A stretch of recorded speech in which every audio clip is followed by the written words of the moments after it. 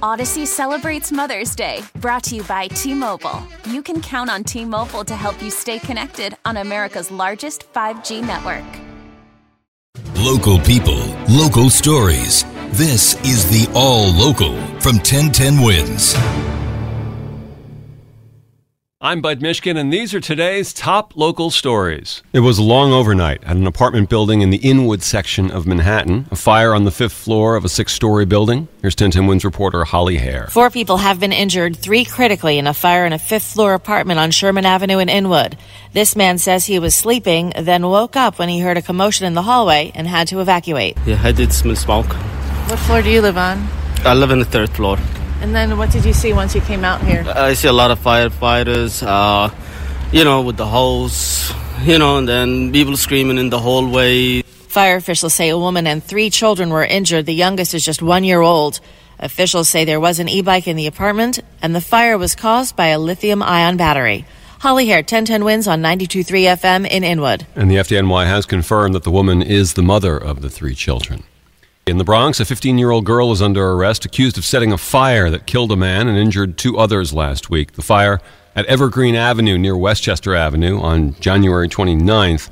27-year-old man was found dead inside the building. It was initially deemed suspicious, and now a 15-year-old girl has been arrested and charged with numerous charges, including murder and arson. City leaders are asking for prayers for an off-duty officer who was shot last night in East New York. He's in critical condition. The suspect remains at large. The deal went south quickly. An off-duty officer showing up to buy a car he saw on Facebook Marketplace instead confronted, police say, by someone pointing a gun, announcing this was a robbery. The officer was shot in the head. As we see so far and so often in the city, too many illegal guns are in the hands of bad people and doing bad things. Mayor Adams arrived here to comfort the officer's wife and kids. He's been on the force for 5 years. The shooting happened around 7 p.m. on Ruby Street near Linden Boulevard in East New York. Police union head Pat Lynch is outraged. This has to end. We can't keep going to hospital emergency rooms and asking for prayers. Steve Burns, 1010 Wins on 92.3 FM at Brookdale Hospital. An off-duty NYPD officer is facing charges of drunk driving and assault.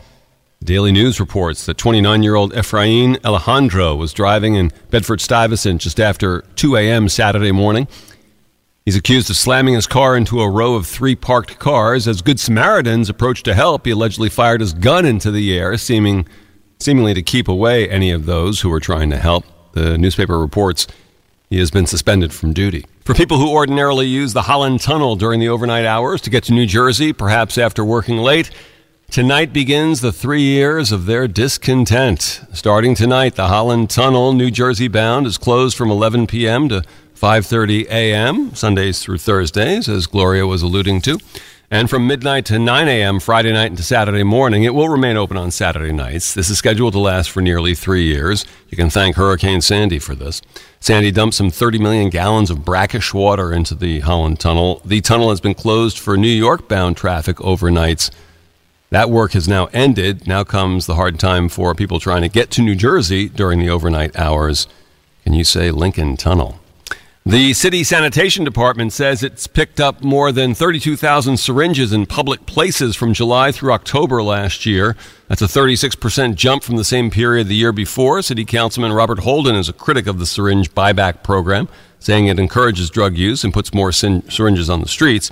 He spoke to 1010 Wins. He says the city should focus on diversion programs to get people help instead of putting them in jail. If they get in trouble with the authorities, then we can ask them or demand that instead of going to jail, you can get on a program and stay in the program and get off of drugs. New report finds that at this rate, more than 98,000 syringes will be collected by the end of June. Thanks for listening to the All Local from 1010 Wins. And for the latest news, traffic, and weather, tune to 1010 Wins, visit 1010wins.com, or download the Odyssey app to take us wherever you go.